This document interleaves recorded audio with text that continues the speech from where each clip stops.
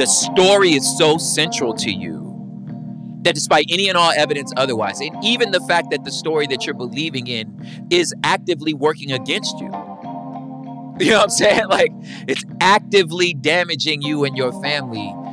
The story is so powerful that none of us are willing to let it go because it's so central to your identity. You know what I mean? So when you ask me about the importance of story, I'm like, well, there it is. It's the strength of conspiracy theories. Stories are that powerful, you know? Welcome to the Center for Congregations podcast. This is a conversation for anyone invested in sustaining and strengthening their faith communities. The Center for Congregations is an Indiana nonprofit that exists because we believe the work of your congregation is essential.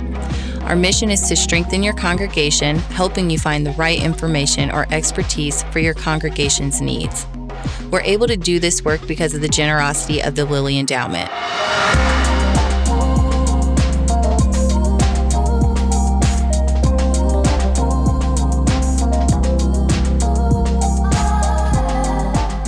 Hey everyone, welcome back to the Center for Congregations podcast. Once again, I'm Matt Burke, the Education Director and the Northeast Director for the Center for Congregations. And with me is Ben Tapper. Hey Ben. Hey Matt, good to be here. Good to have you here, sir. Today's interview is a little bit different. We're going to have a little bit less of the front and back end material that we usually do because we have a lengthy interview with Jason Petty, also known as Propaganda, who is an activist, spoken word artist, hip hop artist, does a lot of things, and he's actually an author as well and has a book coming out, which we'll talk a little bit about later. But we really just wanted to hang out the interview and let it breathe a little bit because it's such a good conversation and it kind of illustrates some of the things that we were going for in the conversation with him. So we started off in talking about storytelling, and it ranged across a whole wide variety of different kinds of things. And I just really think it's good just for the conversation itself. I mean, sometimes our podcasts will bring to you very technical kinds of things, how-tos, steps that you can take. But other times, really, it's just about the conversation and just about learning from others.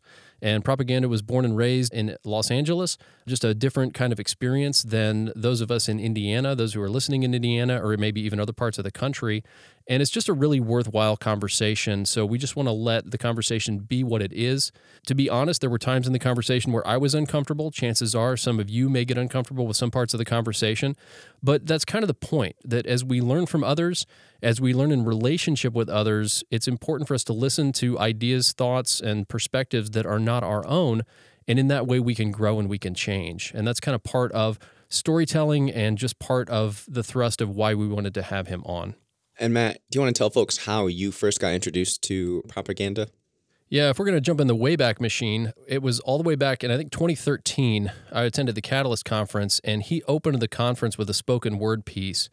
And I was not familiar with spoken word as an art form, but I was absolutely just blown away by him and immediately became a fan and began to check out his music. And then it's really been a, 8-year-long journey of listening to his voice, listening to his perspectives, and being challenged by them. And it's really helped me change as a person and really attempt, at least, to understand the Black experience in this country.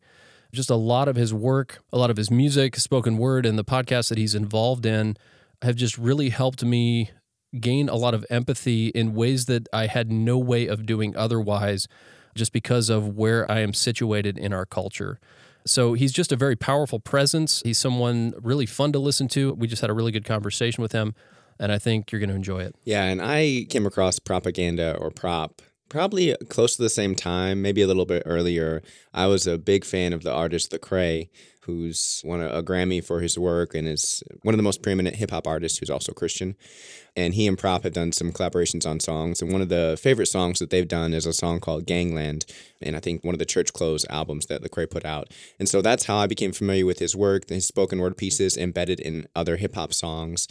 I appreciate the angle that he comes from and the lens that he uses through his art and the way he's able to kind of explore different aspects of what it means to be a person, really. I think that's what his work is about, kind of illuminating different angles of looking at personhood, identity, Blackness, culture. I mean, he's really able to bring you into an experience through the way he articulates his stories. Yeah, and for those of you who pay real close attention to our podcast, we actually interviewed his wife. That was Dr. Alma Zaragoza Petty, in our interview with her about the Prickly Pear Collective and about trauma-informed kinds of things. So not only is he a black man, but he's in a biracial marriage and just brings a great perspective from that lens too. And he talks very openly about the things that he has learned about Latinx culture in his life through his marriage to Dr. Zaragoza Petty. So again, just really illuminating, and it's a way to access lives that you otherwise may not have access to. So I can't highly recommend their podcasts enough. The primary one where they're together is called the Red Couch Podcast. And of course, you need to listen to ours first and foremost. We need to be your priority. But if you're going to get a secondary podcast, of course, check out the Red Couch. Yeah, and naturally, we're going to make sure that they are competing to see whose interview with us gets more downloads. So feel free to take part in that voting process. We'll send them weekly reports just to know who comes out on top. Exactly. So with all of that said, we're going to get out of the way and just let the interview be what it will. So please enjoy this interview and conversation we had with Propaganda.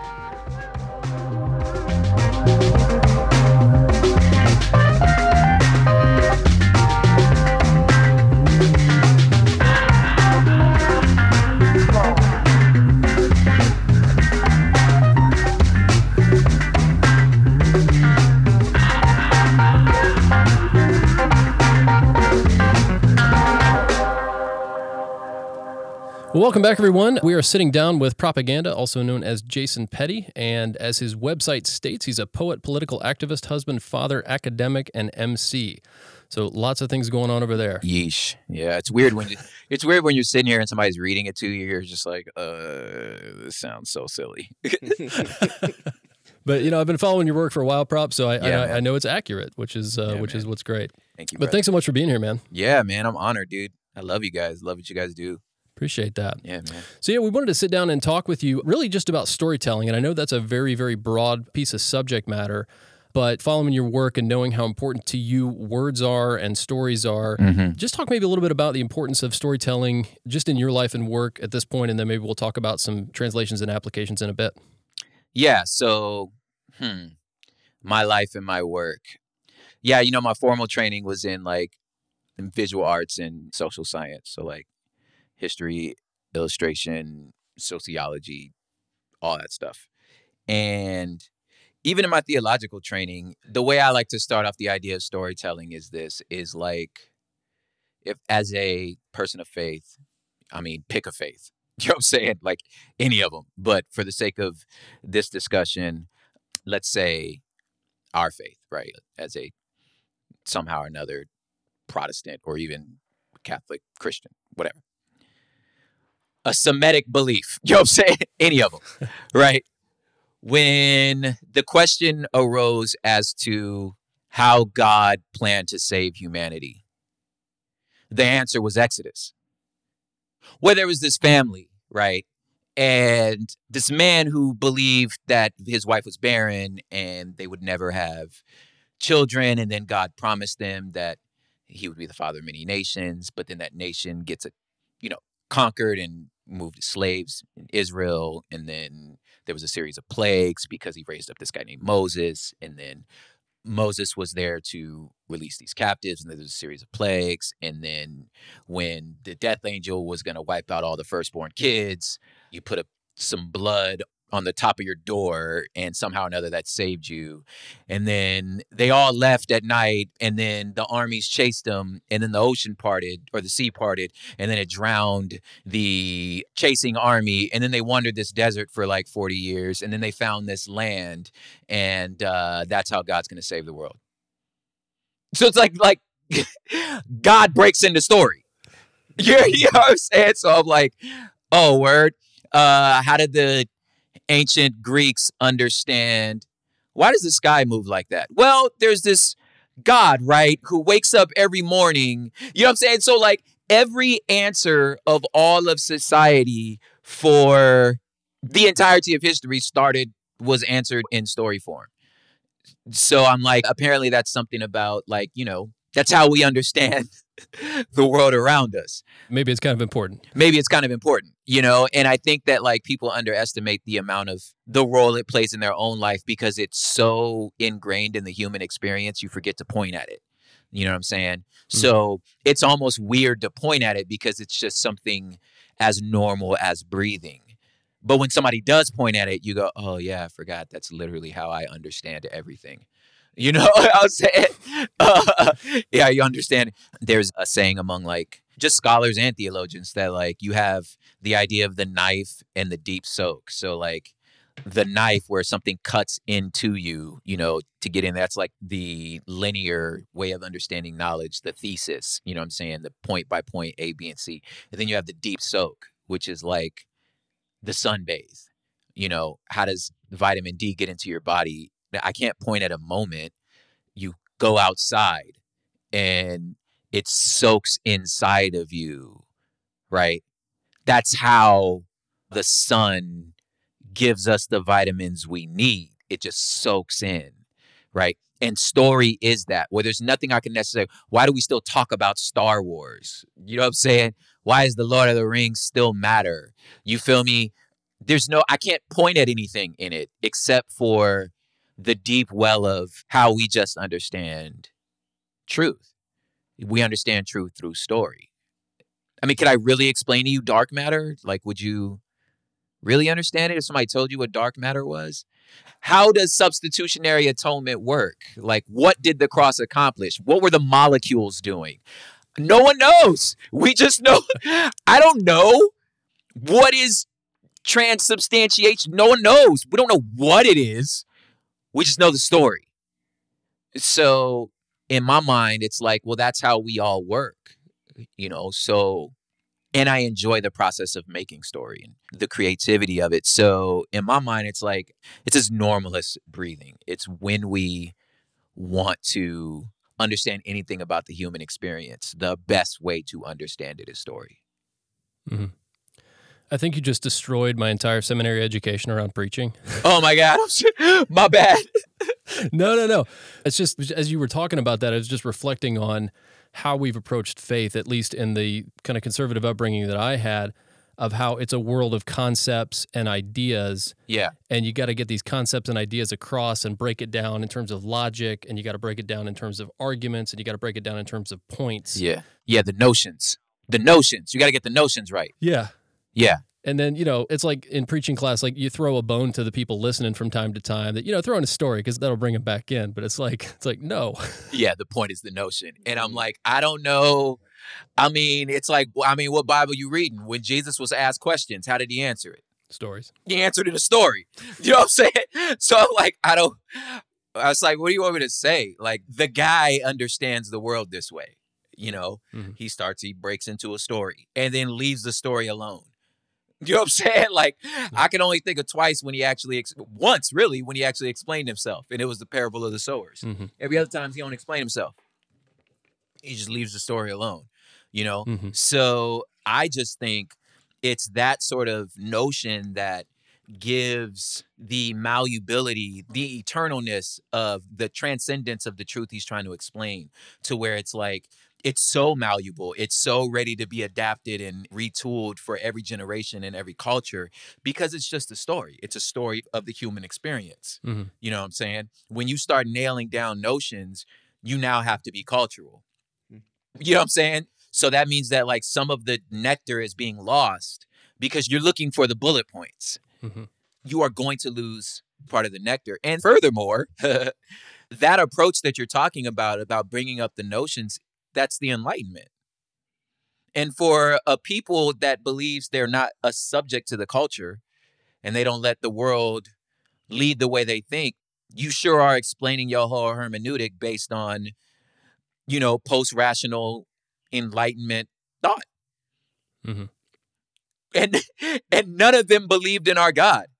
But, you know, but you're using their tools as the set tools as the way to understand the faith we exist in. Yeah, that's interesting because, the idea that we want to avoid cultural captivity at all costs, but Enlightenment, Western, Christian faith traditions have been captured by Enlightenment philosophies. They're birthed out of the Enlightenment. Mm-hmm. So it's like, if anything, I'm just like, have a little self-awareness. It's fine. I'm just saying, just be aware. Mm-hmm. You know what I mean? That's what you're doing. Yeah. Yeah, you got to have a context. Everybody has to have a context. Everybody has a context. At least understand your context. Exactly. Prop, can you think of a particular story or a moment in which you were gripped by a story and you could feel the ground of your understanding begin to shift, even if subtly? Is there a moment or a story that kind of takes you back to that place? Wow. About anything? Anything. I'll give you an example while you're thinking. Okay. For me, there was a young woman who grew up here in Indianapolis, central Indiana. She was brought here by her family from Mexico when she was like 5. Yeah. Grew up here, graduated high school, had 2 kids and a husband. And then her husband gets pulled over one day for having a broken taillight out on his way to work. Mm-hmm. Doesn't have papers on him. He gets locked up for 2 months in a detainment center in Chicago before being shipped to Mexico. And then she has to report to these weekly check-ins where she could be arrested and deported each week, and she just doesn't know what's going to happen to her kids. And it was in kind of hearing about her story, hearing her tell it, seeing the tears she cried, being with her at the check-ins, like that made this debate about immigration for me much more real. Yeah. It moved it beyond ideology and politics. It was like, nah, this is a life. This is a family. It's different, right? Yes. Yeah. Yeah. That's dope. I think some of it is, for me, yeah, it's like a lot of the things that kind of like shook the ground for me were like, yeah, meeting people. So they were my experience with that person. You know what I'm saying? And then, yeah, hearing them sort of articulate the life that they've kind of walked through. I think I think 2 of them stick out the most. One was like my time with sort of Native Americans in indigenous communities. The first tour I ever did was all on reservations with this artist, called Red Cloud. And in different moments of these people articulating how any of this happened, how they understand the world, yeah, it's like the ground shifted. You know what I'm saying? One was like, yeah, just the idea like you can't own land. Like this, well, it's how do you own the ground? Like we didn't make it. What are you talking about? So then when they start talking about people saying, hey, they want to buy the land from you, the natives are like, well, I mean, it's not mine to sell, but I mean, go off. You want that tree? How about this rock? You know what I'm saying? And it's like, what are you talking about? So them articulating why it was so ghastly, you know what I'm saying? And then I forget what book it's in, but there was one like native elder was saying, I don't understand why they're taking what we would have just given. You know what I'm saying? Like, why? I don't understand, so when you hear them articulate like just how baffling it was, you know what I'm saying? Yeah, my whole ground shifted. In that same note, I was talking to another Native friend about reparations with the Black community. Obviously, I'm a son of a Black Panther, so like I'm very well versed in my own experience in the history of Black people. When he said, you ever thought about how reparations sounds to an indigenous person? Like that you're demanding 40 acres. That's not even their land to begin with. Yeah.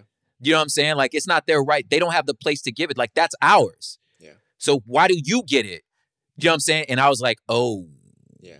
Yeah. So hearing and seeing some of those things, like, really shook me. And then I think another one would be, like, sitting down and talking to, like, becoming an actual really good friend with, like, people from the LGBTQ community. And then those of faith that were like a homie who I loved dearly and was like really struggling with addiction, you know what I'm saying? And getting in and out of rehab. And then this person finally saying, yo, the grip of this, when they finally was able to get free, there was like the grip of this addiction was hiding my sexuality from my church community. Wow. It was such a burden on me that I was like, it was killing me. You know what I'm saying? So when you hear in like the 11, 12 years fight to try to pray the gay away, you know what I'm saying? Like, all he was going through, like when you hear that stuff, it's like, the story, him telling me his narrative for the past 10, 15 years, you're like, there's no bullet points. Yeah. What am I going to answer you with, a notion? Like, right. But, you know what I'm saying? It's like what do you say, man? You're looking at living and breathing human in front of you. I'm telling you what's happening, It's funny that you would bring that up. Like, I'm rambling, but I feel like it's good stuff. But yeah. No, it is. And it feels like what you're getting at is this idea that storying narratives have the ability to communicate a depth of truth that we cannot always access with our logic and our reasoning, right? Yes, that's my point. You're pointing at it, and it's going to, if anything, trump any other notion. Yeah.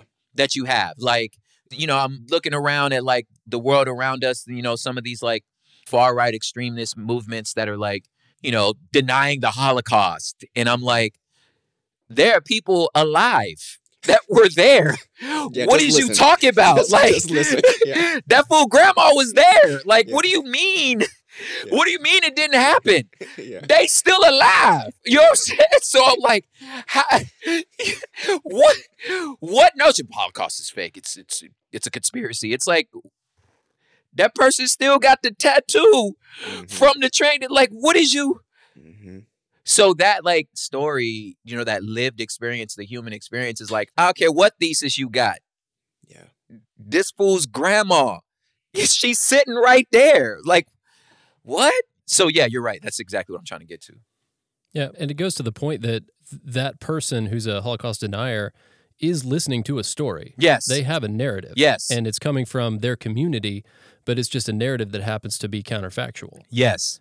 And it's a matter of, we are able, especially in our society, and especially if you're white, educated, and wealthy, you can separate yourself from all other segments of society. So true. And in your neighborhoods and in what you're doing. And then when you hear stories from outside of your experience, your own community and culture has a counter narrative that just reinforces itself because you've not experienced other people. You know what? You really said a mouthful there, because like it really got me thinking of like why conspiracy theories are so powerful. And it's because it's the story that despite any and all evidence otherwise, like point by point evidence that this is not true. You know what I'm saying? It doesn't matter. The facts are not the point. You cross a line where the narrative, like you said, the importance of story and the power of story, the story is so central to you that despite any and all evidence otherwise, and even the fact that the story that you're believing in is actively working against you. You know what I'm saying? Like, it's actively damaging you and your family. The story is so powerful that none of us are willing to let it go because it's so central to your identity. Yeah. You know what I mean? So when you ask me about the importance of story, I'm like, well, there it is. Yeah. It's the strength of conspiracy theories. Stories are that powerful, Real talk. And I don't know if this will make the episode or not, but real talk. Do you two ever get scared that like everything that I think is true is not because... Oh, hell yeah. Because I'm just listening to a narrative that I've heard and that the people around me believe. You better put that in the pod, because I absolutely freak out sometimes where I'm just like, wait a minute.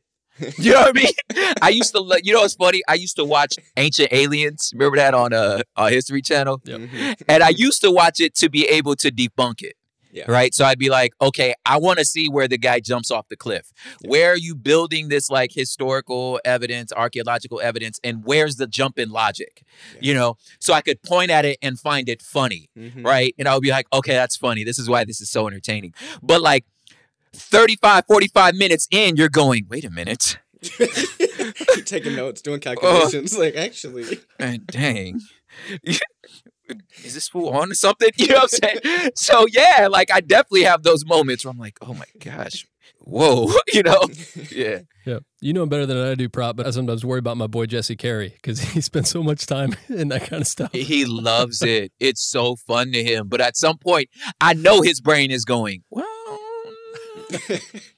maybe. Yeah. But you bring up a good point with that question, Matt. I think a lot of people are scared to get to that point of questioning and wondering if what I believe is not true. Yeah. Your question brought me back to first semester of undergrad and where I was taking courses on the history of Christianity. Yeah. And that's when I was confronted with that. I was like, oh man, like what I thought I believed about my faith is not true. What do I do with that? Yeah. And a lot of people don't want to get to the what do I do with that portion? So I think a lot of people don't want to get there. They don't know what to do when they're confronted with that realization. And so I'm wondering, if you are a pastor or a leader or a mentor, how do you use story to help people confront the tension and the fear that can be in that moment of having to unpack and rewrite the narratives that they have been holding? How do you help them through that with story itself? Yeah, man. I think you bringing that up with your faith is very important, because I think anybody who's like truthfully truth seeking, truthfully honest about where they are in their faith had to have had that moment when you were like, uh, the stilts, the scaffolding, the stucco's breaking, Yeah. and it's scary, you know. I think the best thing that I ever did was let it break Mm-hmm. and just trust that what is truly real and transcendent will last, you know.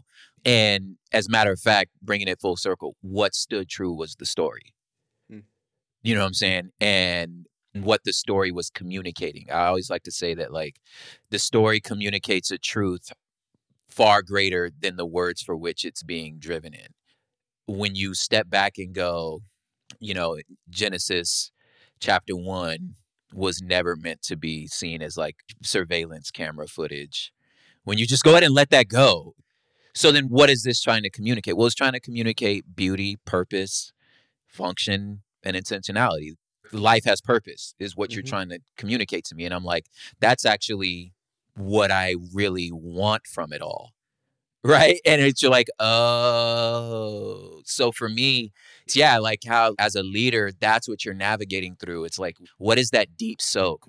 What is being communicated to me, and you let that be the point, you know what I mean? Or at least the thing that's like you're gripping to. And I found that like with that, then the hills that I'm willing to die on just became much less numerous. You know what I mean? Like, I'm just like, this does not crumple me, whether Noah was a real person or is Adam actually a proper noun or a species. You know what I'm saying? Like, you know what I mean? Like, you're like, oh, that's not even the point. Did Moses write Deuteronomy? Well, he couldn't have because he was dead in verse 1. You know what I'm saying? And then you're like, oh, I never thought of that. You know what I'm saying? That ain't stopped Tupac. Yeah, was he Pac? Yeah, he wrote it after he was dead. Like, what is you talking about? You know what I'm saying? Then you're like, oh, because the author ain't the point. Like, Right. that's not the point, Right. So, yeah, I think that, like, in my mind, like, just, let it go. Yeah. It's cool.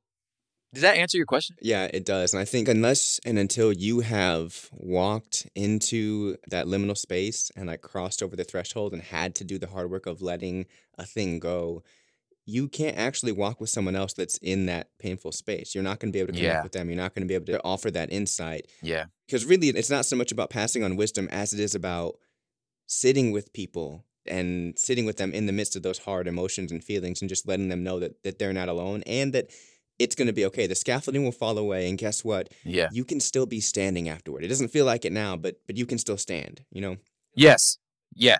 Facts. Scaffolding falls away, dude. Prop, just in your experience and from the standpoint of a storyteller, someone who tells stories, where have you seen storytelling used well in congregational spaces? Man, I mean, in the historic Black church, for sure, has been, at least in the Christian space, I feel like has been probably one of the most well-used congregational space. I would say, kind of to our shame, in more of the Eastern traditions, they, whether it's Confucianism or Jainism, they use story very well in the congregational space. I think the, African practice of like the griot, you know what I mean? That's like, they use story very well. I think, again, back in my Native American experiences, like the medicine man in their community is really the storyteller. You know what I'm saying? Like in a lot of tribal experiences. So they're like, this is medicine. The story is the medicine. And like, again, one of those earth shaking when you're just like, oh my God. You know what I'm saying? Like that the narrative is the medicine, blows my mind. But to bring it back into like more of a like our sort of lived experiences, yeah, like the old Black Baptist preacher, they use story very well. Sometimes it's like, historically speaking, Black people not being allowed in seminaries, so not having the formal training of how to, air quotes, how to preach, you know what I mean, and deliver a sermon to where, or even understanding Greek and Hebrew, and they just read the narrative and found themselves in it. And then articulated that to the room. Obviously this isn't a utopian perfect experience, because obviously like every other Black church got a trillion problems, you know what I'm saying? But I think that that's what, when I look back at like my lived experience, like when I think about who were the most sort of God-fearing, godly people I knew, and it was like great grandma, great Uncle Billy Ray, you know what I'm saying? These people with like third and fourth grade educations, you know what I'm saying, who just had a lived understanding of what the scriptures were trying to communicate to me. You know what I'm saying? Who couldn't tell you, you know what I'm saying? Some of them could, some of them just loved reading, you know what I'm saying? Like my Aunt Fannie Mae, I'm sorry, they from Texas, you know what I'm saying? My Aunt Fannie Mae, the lady, I don't know nobody knows scripture better than her, you know what I'm saying? But others, like my grandmother herself, like she was cussing, you know what I'm saying?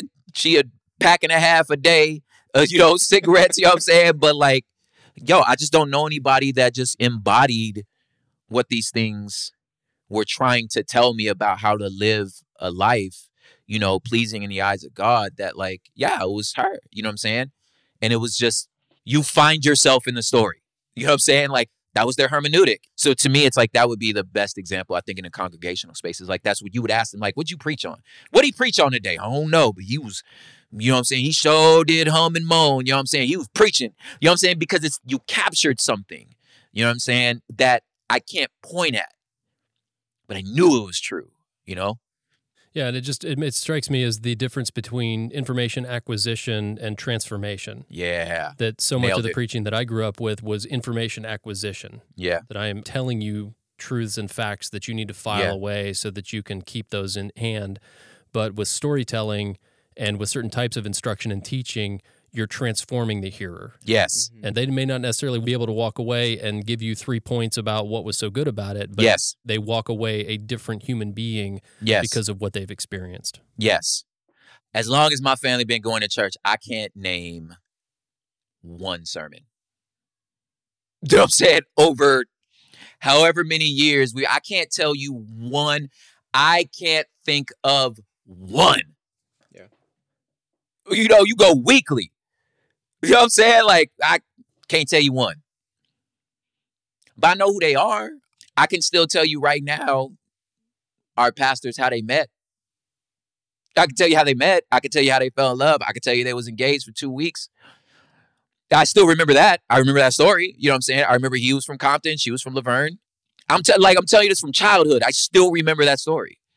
You know what I'm saying? And what it meant about true love. You know what I'm saying? I'm like, I remember that. Yeah. Yeah, I'll do you one better. I've probably preached about a dozen sermons in my life, and I can really only remember one, and that was a narrative sermon. Yes. Yes.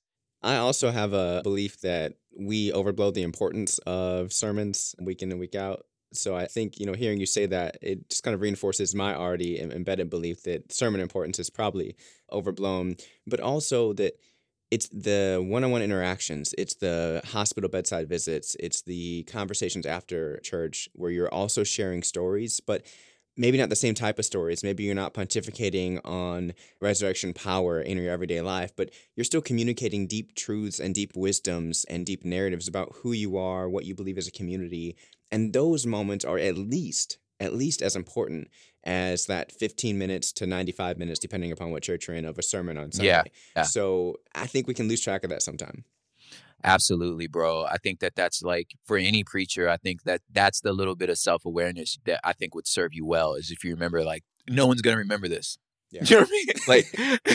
Like, I know there are things I need to communicate, but like, this is one of many tools I have. You know what I'm saying? That's a necessary tool. Let's not forget the importance of, at some point, you have to just say to your children, this is how you wash a dish. Like, there's instruction. Instruction is absolutely important, but it's one of many things. I think you're right. Like, when we elevate it as the primary paramount way is when we start getting in trouble, Mm-hmm.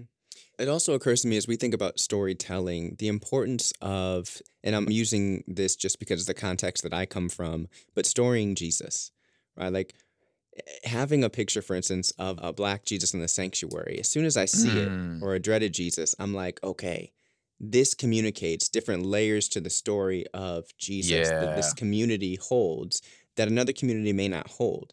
And how you story Jesus is going to influence how you then story the gospel Yeah. and how you then live out that gospel day in and day out. And Yeah. I think we overlook that sometimes. We just, Yeah. especially in white congregations, we talk about Jesus, not realizing the Jesus you're speaking about, he sounds a little bit different than the Jesus that Yeah, I might I be don't know talking that about. guy. Yeah, like I don't know if I want to hang with that guy, Yeah. man. Like, this dude's super arrogant. Yeah, Right. yeah, totally. Yeah, man, the image you have in your head. I remember somebody challenged me to be like, "Hey, close your eyes. What does God look like?" And I was like, "Oh yeah, he looks like a long-haired white dude." You know what I'm Mhm. saying? And I'm like, I don't like that, man. I don't. You know what I'm saying? I don't need him to look black per se. I just realized, yeah, no matter who you are, you have an image of him. You know what I'm saying? And that's, again, one of those realities that as a congregation, you're right, like you should be very careful of and purposeful about, rather than just kind of like leaving it to a default setting just because of where we live and the time we live. The default setting is an angry white dude, Yeah. Yeah, well, and it speaks to then also beyond story, the importance of symbol, which I Yeah. think also Enlightenment culture lost. Yeah. And we take certain symbols for granted. And to an earlier point you made, Prop, that whatever image you have is fine, but make sure that you've interrogated that image Yeah. so that you've owned it and thought through it and said, yes, this is an image that I want to have, an image that is appropriate to have, Yeah. and not just what's been handed to you from a tradition that may or may not have thought about it. Absolutely, man. Yeah, that's beautiful. I do like the idea, like from some of the more like Eastern traditions that try to, obviously it's not a 1-to-1 ratio, but try to get, culturally speaking, their idea of the divine to be something so much greater. You know what I'm saying? Something that is sort of like more encompassing, whether God is the wave, God is the ocean. I'm not saying like adopt that stuff, but I think ultimately what we're trying to say is like, yeah, like your imagination is limiting. You know what I'm saying? Like you're not thinking transcendent enough. You know what I'm saying? And I think that like I have really attempted to do that, to be not so concerned about the parts of the tenets of our traditions that are different, in the sense that like what makes us unique, as to like, again, rational thought, like why are we right and they wrong? That's not my concern no more. I'm more concerned with the bits that have shown themselves to sit above our cultures and traditions, that have shown themselves to, again, be transcendent and be like, I'm going to hang on to that part that is, for lack of better term, which I think is the correct term actually, is divine. You know what I mean? And hold on to those. So yeah, so that I've interrogated my ideas and went, man, maybe I'm thinking too small. You know what I'm saying? Maybe I am holding on to stuff. And to me, it's like, it's the work of my life. You know what I mean? Like I'm in no hurry. I'm not trying to land on any conclusion. I am trying to continually sort of grow and expand and be on this lifelong, expedition of grappling with the human experience, Yeah.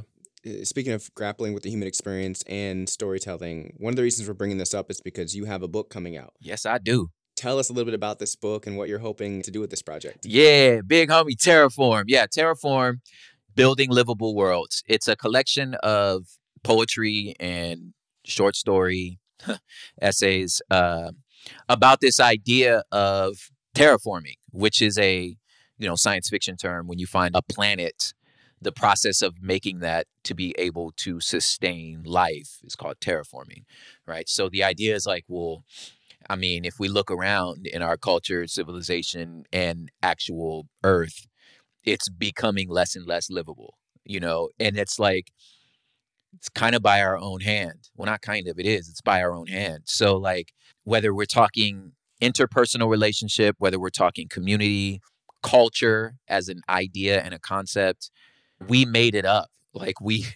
I think a lot of times we forget that, like, we made all of this up. Language is made up. They're just sounds. We made it up. You know what I mean?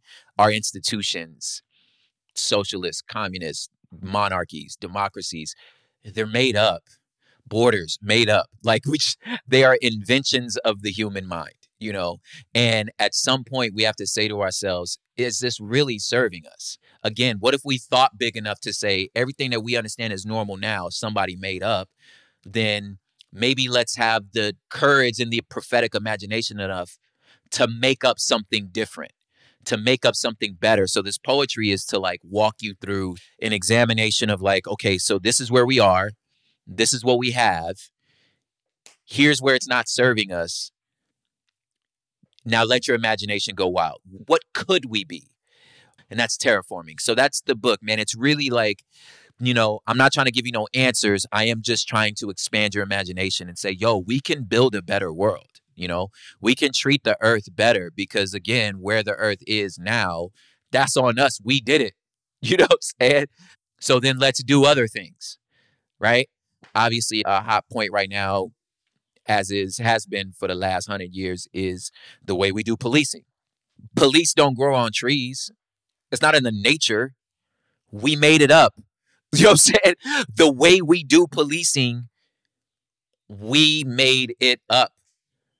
And if everybody in this situation is tense, if you're telling me that this situation, when police interact with community, they are so afraid for their life that their amygdala kicks in, your lizard brain is in fight or flight, so much so that you can't tell a taser from a gun. You know what I'm saying? So much so that after you yell freeze, you got 1 second before you pull a trigger. Okay, you are in crisis, right?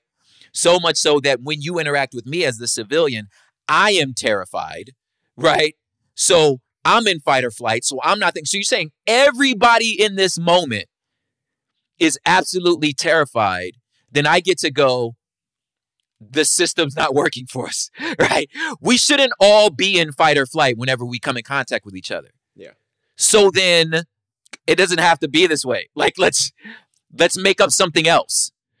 You know what I'm saying? Like, why are we tinkering with something we know is not working? You feel me?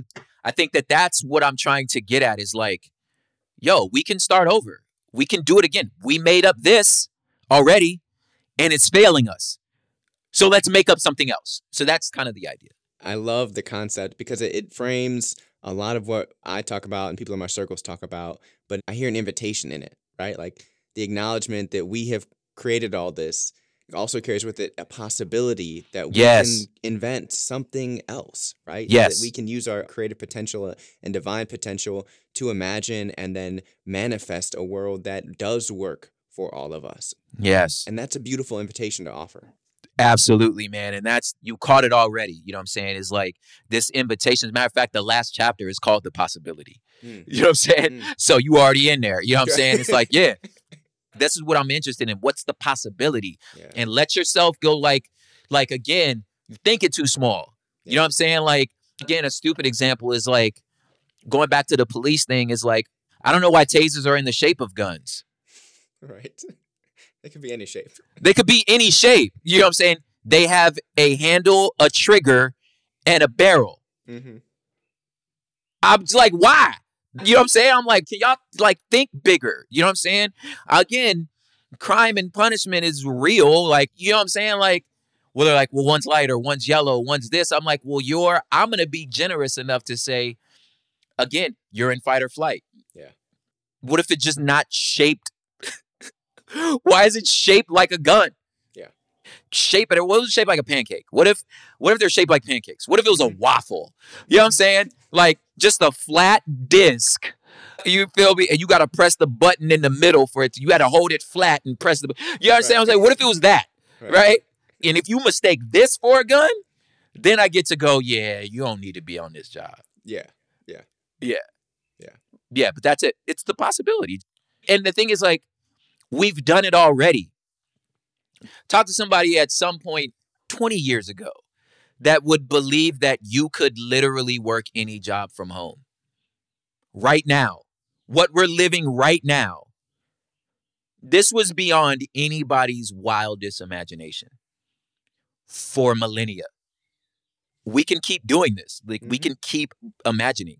And how would you encourage people to cultivate imagination? Because I think that's at the heart of a lot of this too, is that we've outsourced our imagination to people that we pay to create, as opposed to looking within our own communities and saying, how can we as a community create and get people who have imagination to use that imagination for the benefit of this community? I love it. I actually have at the end of every chapter little exercises to do that in this book, to where I'm walking you through the process again of examining what's around you already, right?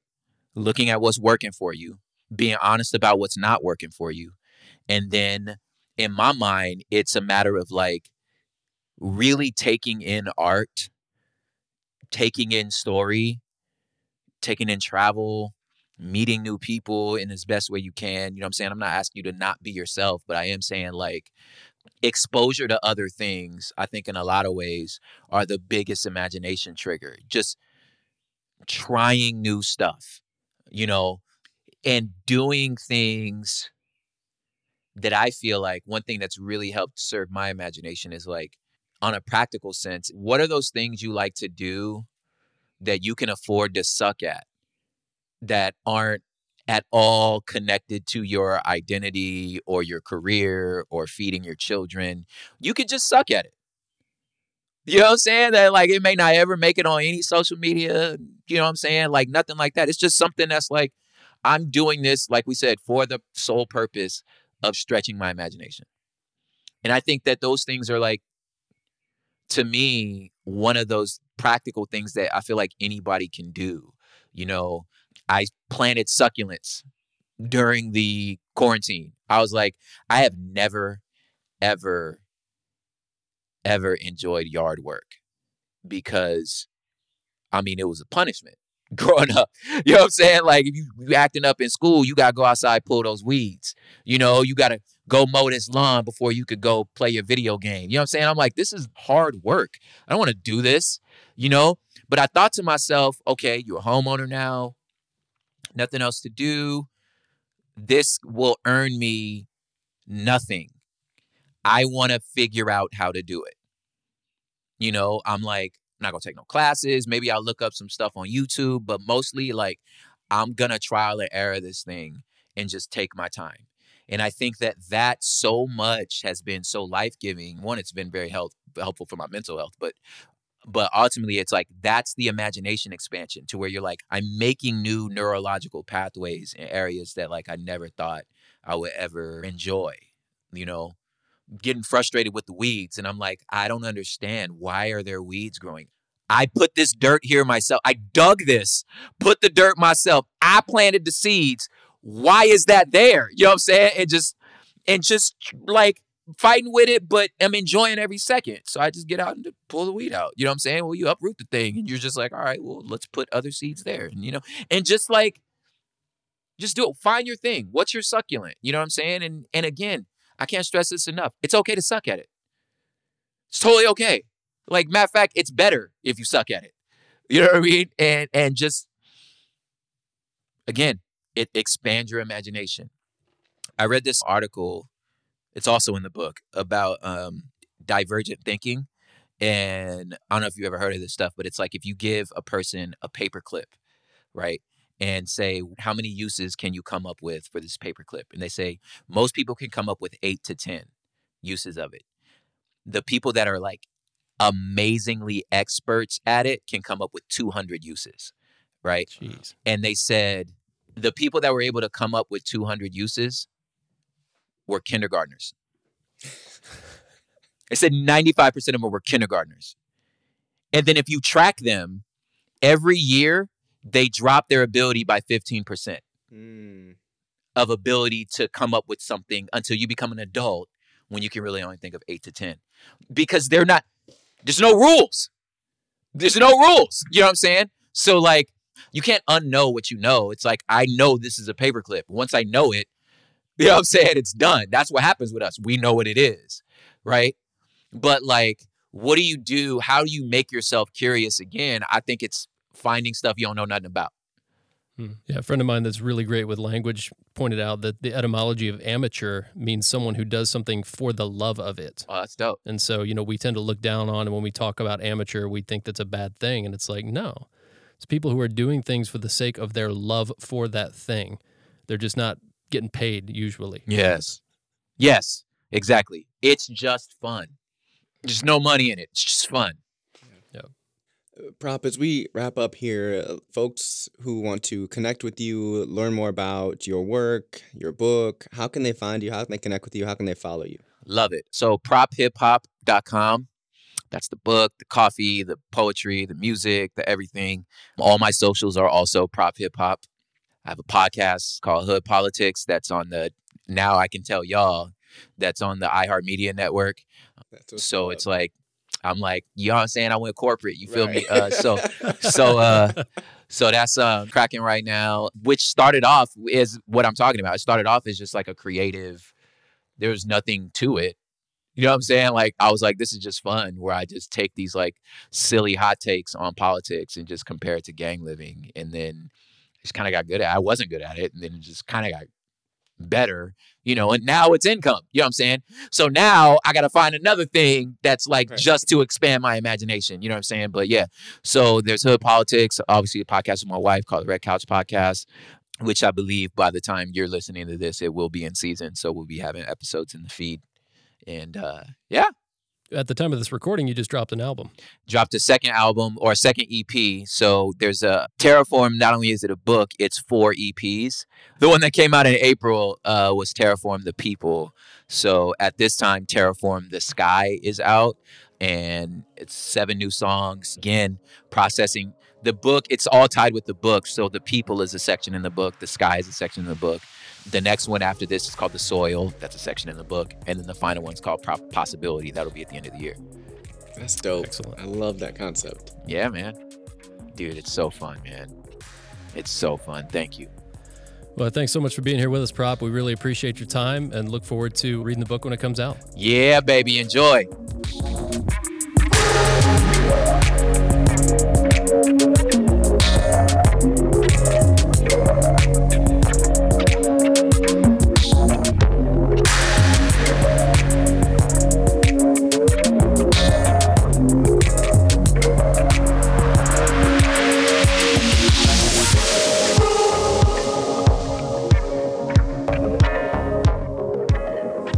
Matt, so as you mentioned when we kicked off this episode, that was a very full interview. We covered a wide range of topics, even within the larger umbrella topic of storytelling. And I had so much fun just engaging with Prop, and you could see how his mind works, and you could see kind of the canvas that he was painting in his mind as he was talking. At least I could, seeing him on video. But then you could also hear through his words the different ideas he was connecting, whether we were talking about his work, Terraform, talking about how he was first introduced to storytelling, or talking about his experience being transformed by the stories of others. You could just see that this is a very passionate, lifelong journey and topic for him. I really appreciated that. And as we were discussing how we would frame this, you mentioned something you wanted to pull out. There was like an invitation for folks, and the difference between hearing a story secondhand and then engaging with the central character in a story. Do you want to elaborate on that a little bit?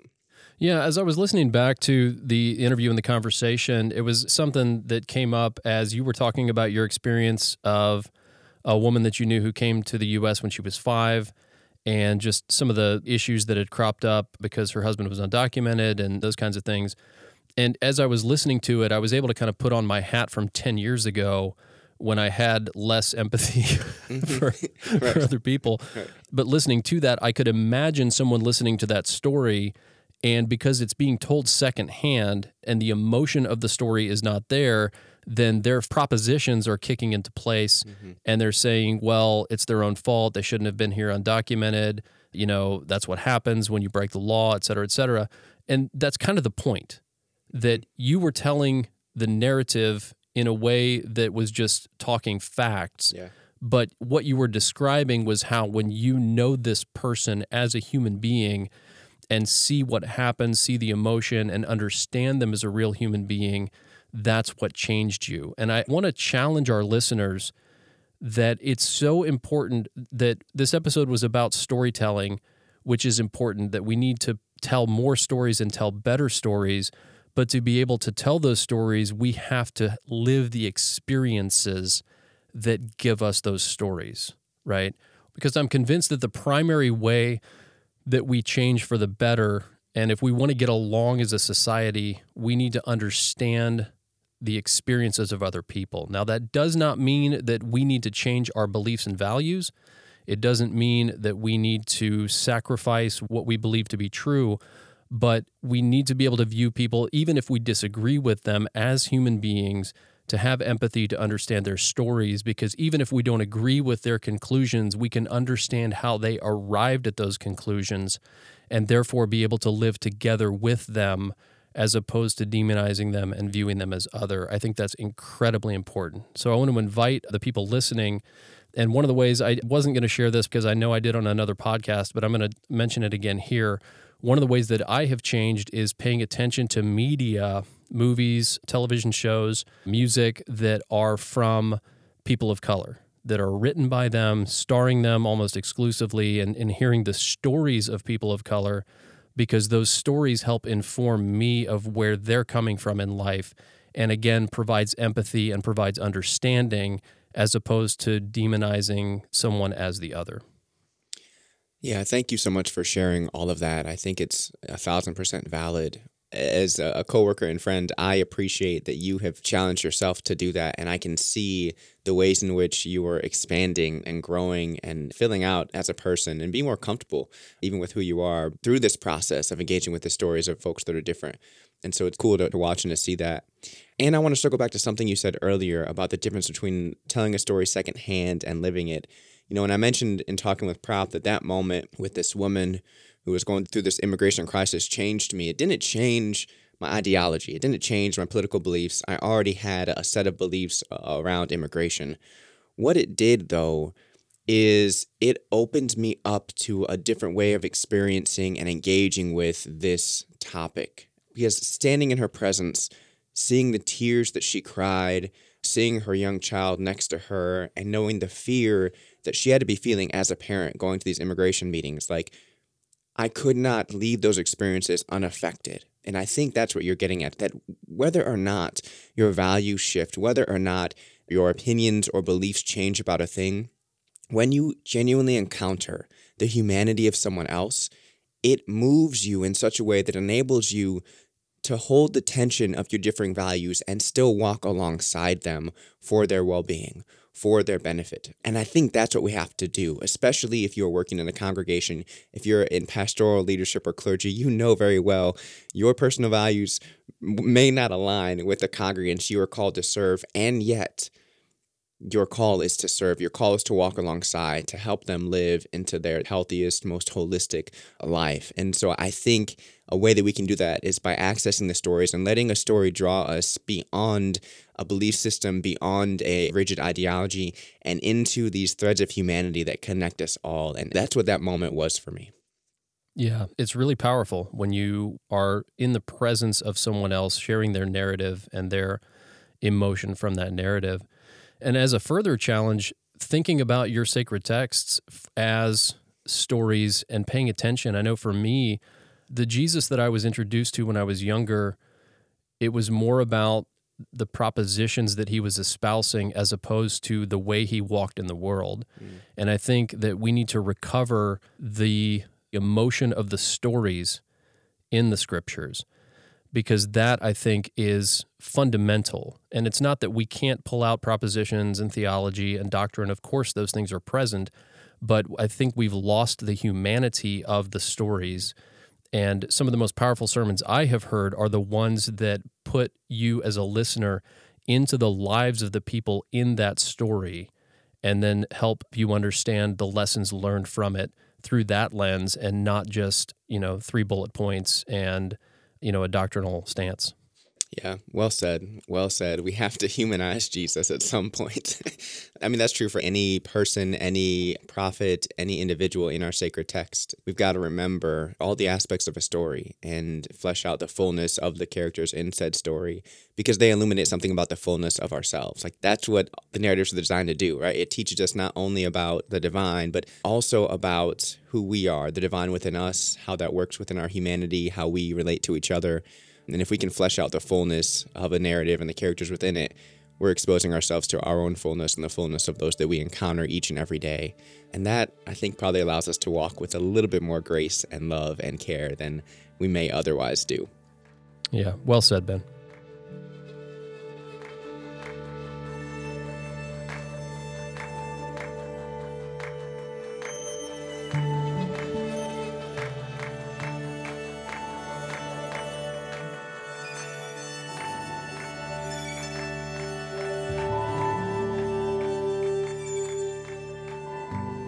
We have episodes sometimes that, at least for you and I, Matt, feel a bit more difficult to find resources for because of the topic or because of the interview itself. And this felt like one of them initially, but I think we were eventually able to find some resources that are good supplements to at least some parts of the conversation today. And so I'm wondering what resources you identified to bring to our audience today.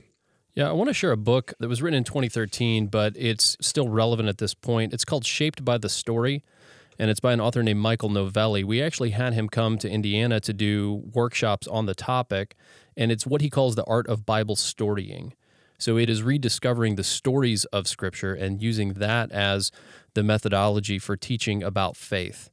And Michael was just really sharp. We really appreciated what he had to say, and he just had a lot to bring to the table. So I would recommend Shaped by the Story, which is the book. The subtitle is Discover the Art of Bible Storying, as a really good way, especially if you are a Christian pastor or preacher.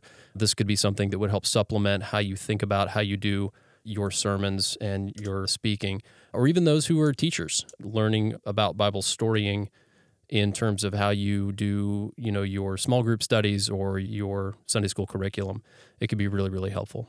Yeah, thank you for sharing that, Matt. That is so true. Being able to rediscover the power of those stories is vital. And I experienced, all the podcasts are running together now, so I don't know which episode I talked about this in, but when I was working with the youth group at the Mennonite church that I served at, I found that being able to kind of bring out a narrative was so much more effective at engaging them and making them interested and even hearing anything from the Bible when I could kind of pull out the story and bring the characters to life.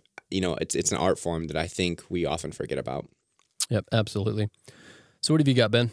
So I'm going to go outside the box, which I'm sure surprises no one, and highlight someone that I encountered a few years ago. I had her on as a guest on another podcast that I host. Her name is June Casewith, and she is a storytelling coach and life doula out in California. And her specialty is helping women of color in particular, who are also entrepreneurs, uncover the power and wisdom in their own stories, and then to use that power and their stories as catalysts to help grow their business and to figure out how they want to impact the world. And so as we're thinking about the ways that storytelling can be utilized and the ways that it can unlock the fullness of our humanity or the fullness of others, I immediately thought of June and her work as a coach. And so I offer her up as a resource you can check out. She has a podcast called Your Story Medicine. She also does coaching services for those that might want some one-on-one coaching. So check her out.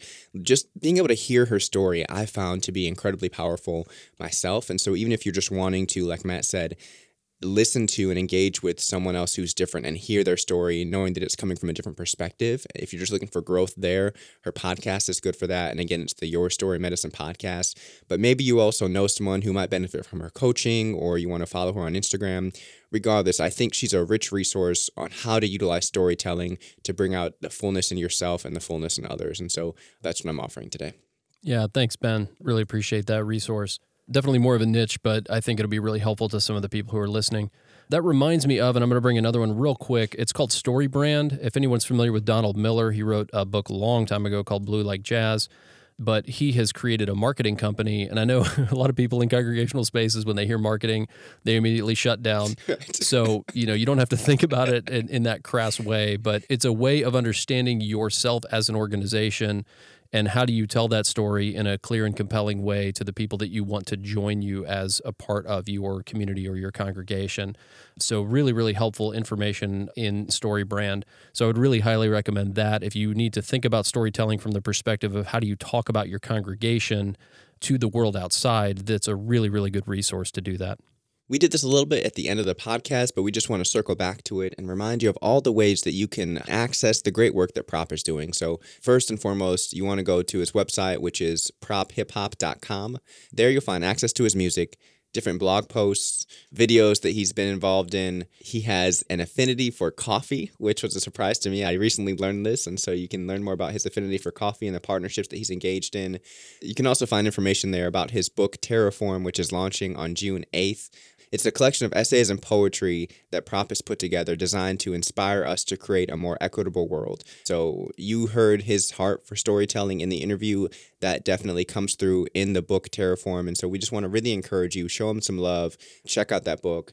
And if you're not familiar with Prop, then take this time to explore more of his music, more of his work, and kind of see his own evolution as it has played out publicly in his art over the years. Yeah, and again, I also recommend the Red Couch podcast, which is he and his wife talking about just culture, their lives together as a biracial couple. It's really informative and just fun to listen to their conversations about their relationship and about what's going on in the world.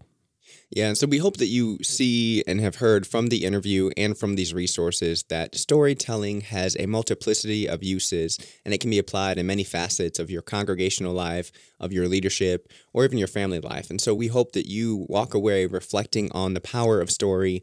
We hope that you walk away being encouraged to seek out and genuinely listen to other stories and encounter the raw and real humanity of others when they offer it, and that you're thinking about the ways that you can utilize storytelling more effectively for your congregation, for your leadership, or in other aspects of your life.